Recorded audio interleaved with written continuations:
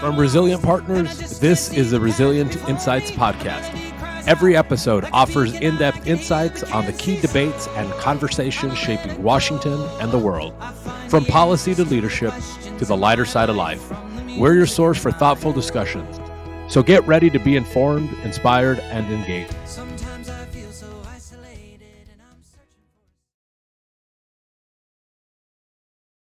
Welcome to the Resilient Insights Podcast. I'm your guide on this journey, Joshua Baca, walking you through the intricate world of public policy, leadership, and the lighter side of life.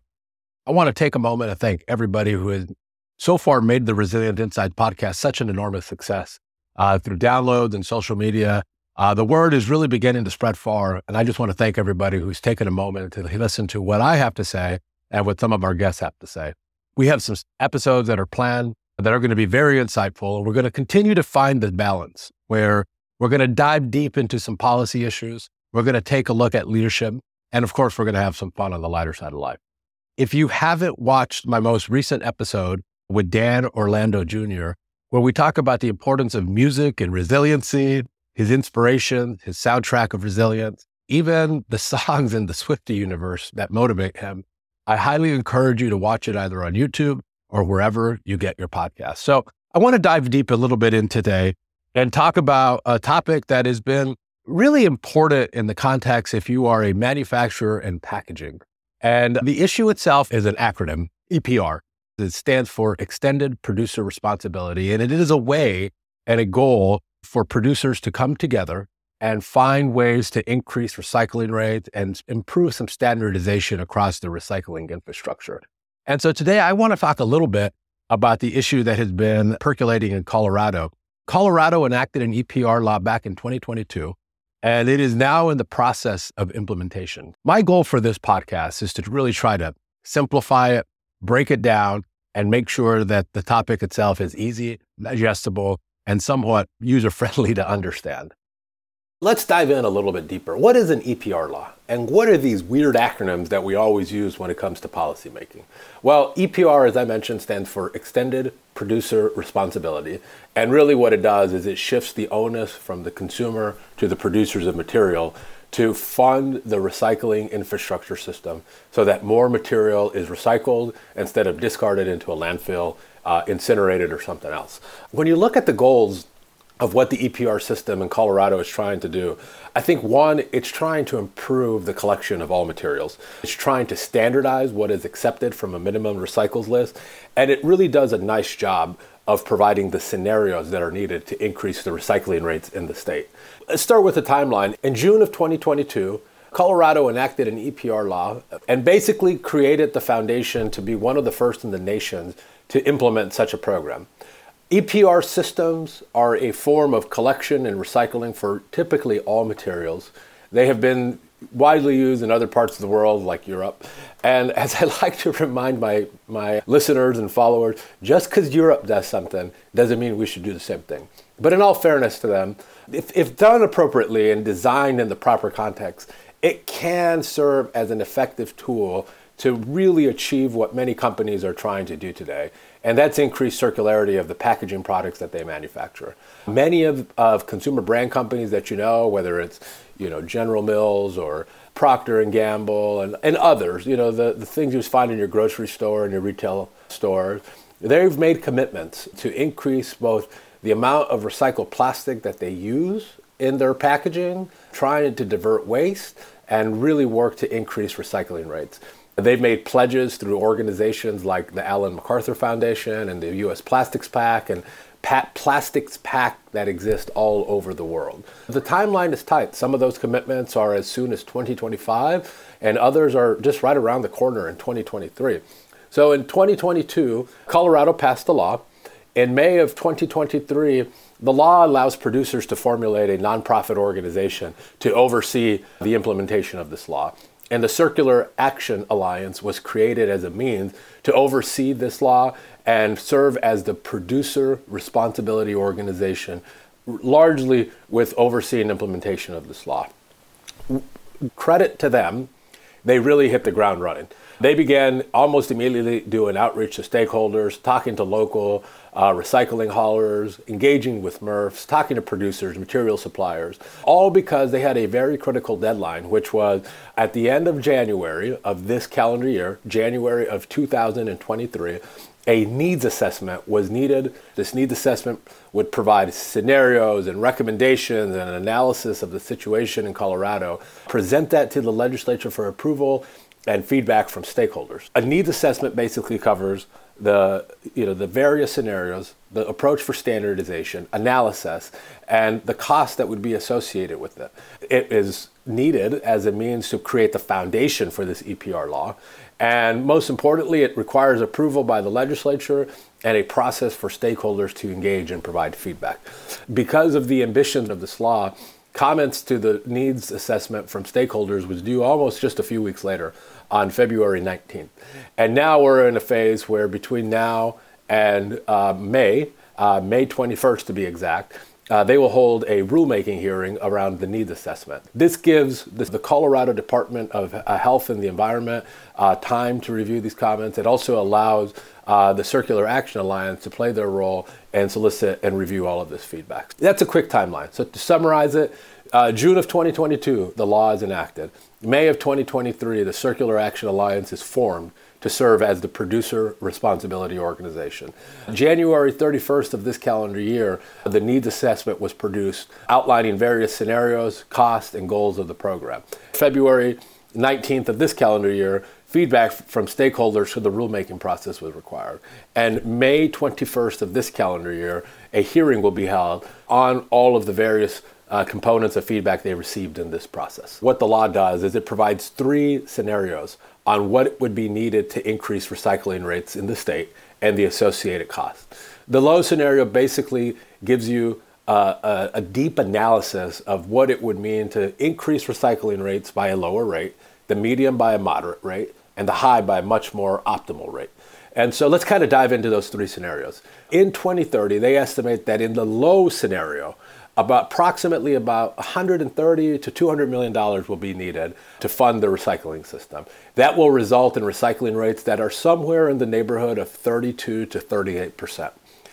In the medium scenario, they articulate and outline costs that will approximately be somewhere in the neighborhood of 130 to 210 million, resulting in recycling rates of approximately 34 to 40%, both significant increases compared to what exists today. In the high scenario, they articulate costs somewhere in the neighborhood of ranging between 150 to 240 million dollars, with the net result of recycling rates being somewhere in the neighborhood of 39 to 40%. This is the 2030 scenario. So as you could see, in a max scenario of approximately $240 million, we're looking at a recycling rate that is still less than 50%. As they continue down the path, they look at what those scenarios would be in 2035. And similarly, they outline a low, medium, and high scenario. In the low scenario, they estimate those costs to be somewhere in the neighborhood of $160 million to $250 million, with recycling rates resulting in the neighborhood of somewhere between 47 and 53%. So really a significant improvement here where we're finally getting over that 50% mark, which I think is critical for ensuring that these programs have some credibility. The second scenario outlines costs in the neighborhood of approximately $160 million to $260 million, resulting in recycling rates around somewhere in the neighborhood of 51 to 57%. And so again, a significant increase here, but as you see, the costs continue to go up. And in the high scenario, they outline costs somewhere in the neighborhood of 180 to 290 million, resulting in a much higher recycling rate, somewhere in the neighborhood of 54 to 60%. So if you look at this scenario on a very high end in approximately 10 years, it would cost, at least 290 million to get to that high rate of recycling rates, that optimal scenario where you're in that 60% range, which I think really shows that the program can be credible, and hopefully over time that these systems become somewhat self-sustaining, that those costs eventually go down. So good scenario planning here, costs associated with that, lots of work to get done. What also the program seeks to do, which is standardize and make the program more simpler for consumers. And what I mean by that today I live in a suburban Virginia outside of Washington, D.C., and still to this day, almost every night for breakfast, lunch, or dinner, there is a huge debate in our household as to what goes in the blue bin and what doesn't go in the blue bin.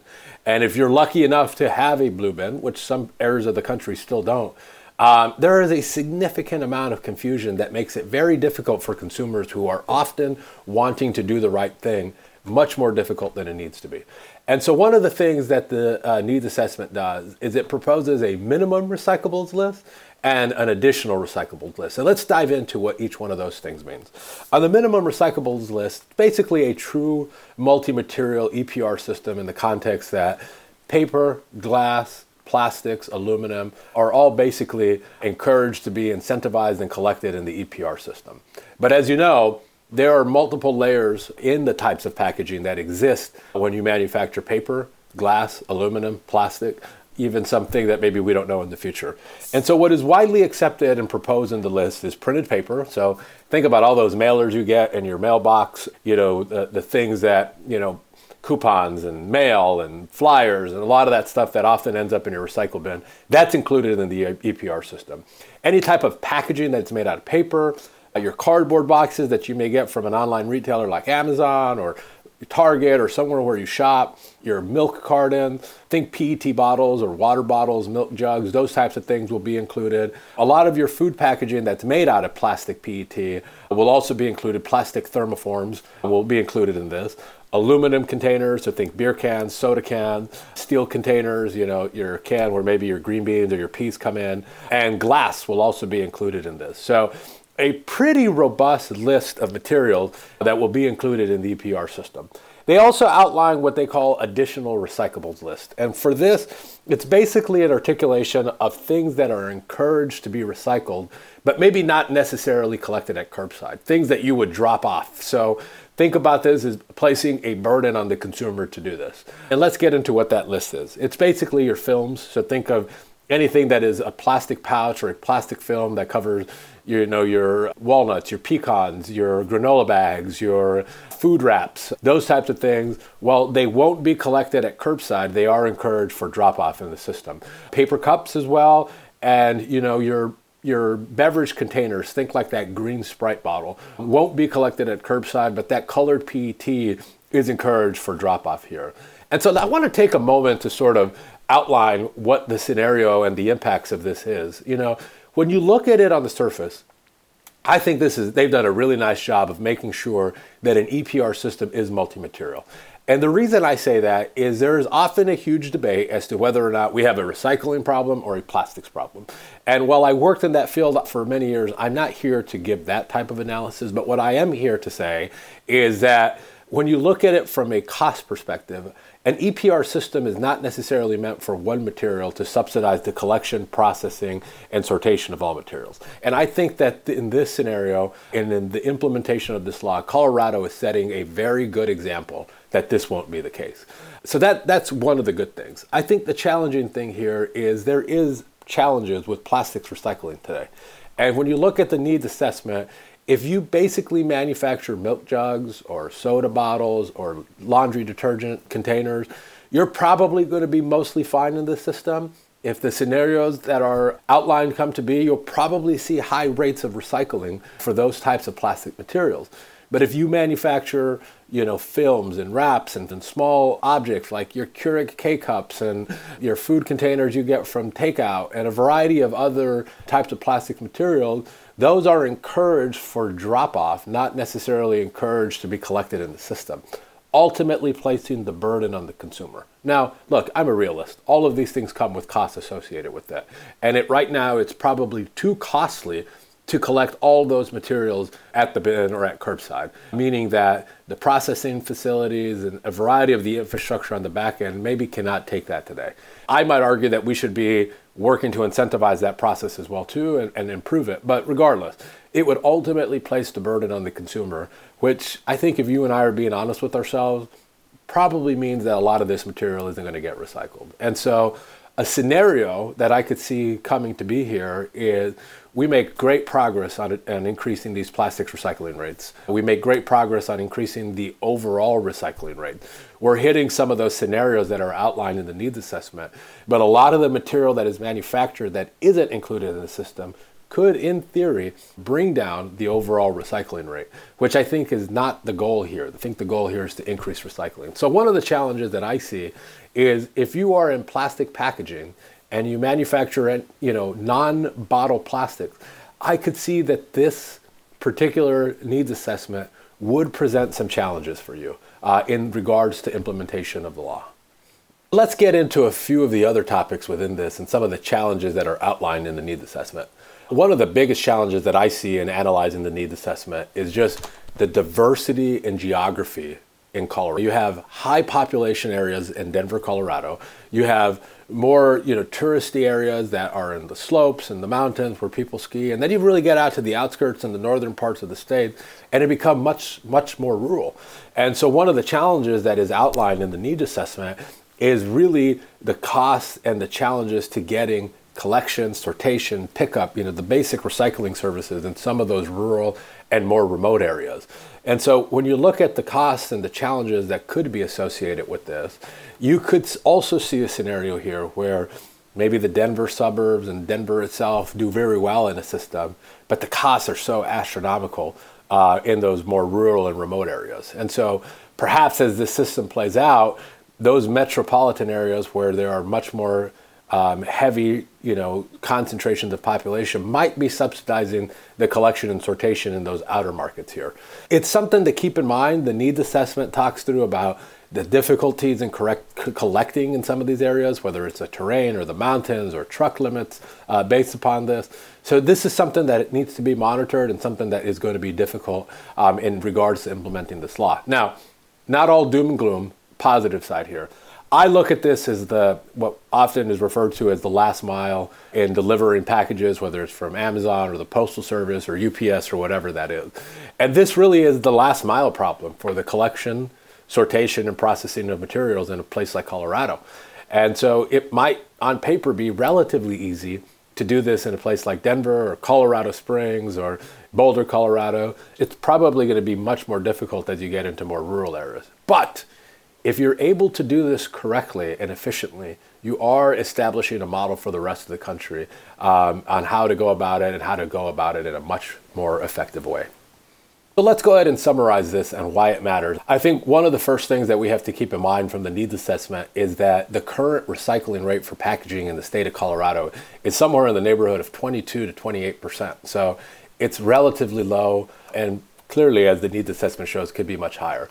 There are some other good things to take away from this. 500,000 households in Colorado will receive curbside recycling, and about 600 tons of recyclables will be produced through this system. That's really good in the context that waste will be diverted from landfills and the environment and really put into the circular system. It is multi-material for the most part, as I mentioned, with some asterisks and some caveats, so that's good. And you could see a scenario here where there's an encouragement for end markets of material like glass, which also is a good thing. I think to sum it up in short, just a reminder of what an EPR system is. It's where producers of materials just pay into the system to make sure that the recycling system is sustained, maintained, and over a period of time. And what an EPR system does is really focuses on collection, sortation, and processing of all materials. So I think as you continue to look at this implementation of this law, I would encourage listeners and viewers, a somewhat wonky and maybe in the weeds topic, it is happening in all arenas of government. It's happening at the federal level. I believe in early March, the Senate Environment and Public Works Committee is going to be hosting a hearing on this topic. There is a global debate on plastic pollution where EPR has been a topic of that. Other states are currently looking at these types of laws. California has enacted a packaging regulation law with some EPR components. Maryland enacted a law that requires a needs assessment to see what a future EPR system could look like. Maine has implemented a EPR law that is currently, making its way through the implementation process. And Oregon as well has done something similar to Maine. But what I find most intriguing about Colorado, and I think why this matters, is Colorado has the opportunity to set the example on how a good EPR system should be enacted. And if enacted correctly, manufacturers in this country will have a significant advantage when it comes to circularity. In fact, I've always long believed that the U.S. in this broad debate over circularity and sustainability should be the hub for the world. It should be the shining star on a hill on how we do these things a little bit better. We have great people. We generally have good infrastructure. We have resources. I think that there is an opportunity here to make Colorado the shining star on the hill. There are always going to be challenges in such a system. Much more work needs to be done, and who knows what will come from the rulemaking process and action from the legislature and stakeholders. And I'm not really analyzing on that component just yet, but I think I'm analyzing on where they are today. They've done a really good job of formulating a PRO quickly. They've done a really good job, whether all of the details are right or in need of improvement. The needs assessment is a significant step. And now that process is beginning. And so hopefully this process yields something better. So with that, I want to thank everybody again who has taken time to listen to the Resilience Insights podcast. It really means a lot to me that you guys care or want to listen to what I have to say. We've got some really cool stuff in the works. I've got a very special guest coming on next week. Her name is Jennifer Betts from Recycled Media. She is the foremost expert in metals recycling. And we're going to talk about a really wonky topic, this proposed merger between Nippon Steel and U.S. Steel that's currently being debated here in Washington. We're looking forward to sharing that episode with you. We have a fantastic conversation on some of the insights and the details of this that maybe don't matter to you right now because you're not in steel, but really matter for the future of manufacturing and competition against the world. Always a plug. If you want to receive the Resilience Insights newsletter that comes out once a month, go to my website, www.resilientpartners.us. Sign up there. As I mentioned, giving a deep dive on this issue between Nippon Steel and U.S. Steel with some subsequent podcasts to support that content. So once again, thank you. Give me a follow on social media. You can find me on LinkedIn at Joshua Baca, on X or Twitter, whatever you refer to call it, at Joshua Baca. You can find me on TikTok at Beltway Baca, and on Instagram, you can find us at Resilient Partners. So give us a look, give us a follow, share this message with everybody. And until next time, thank you for joining and listening to the Resilient Insights podcast. And I just can't see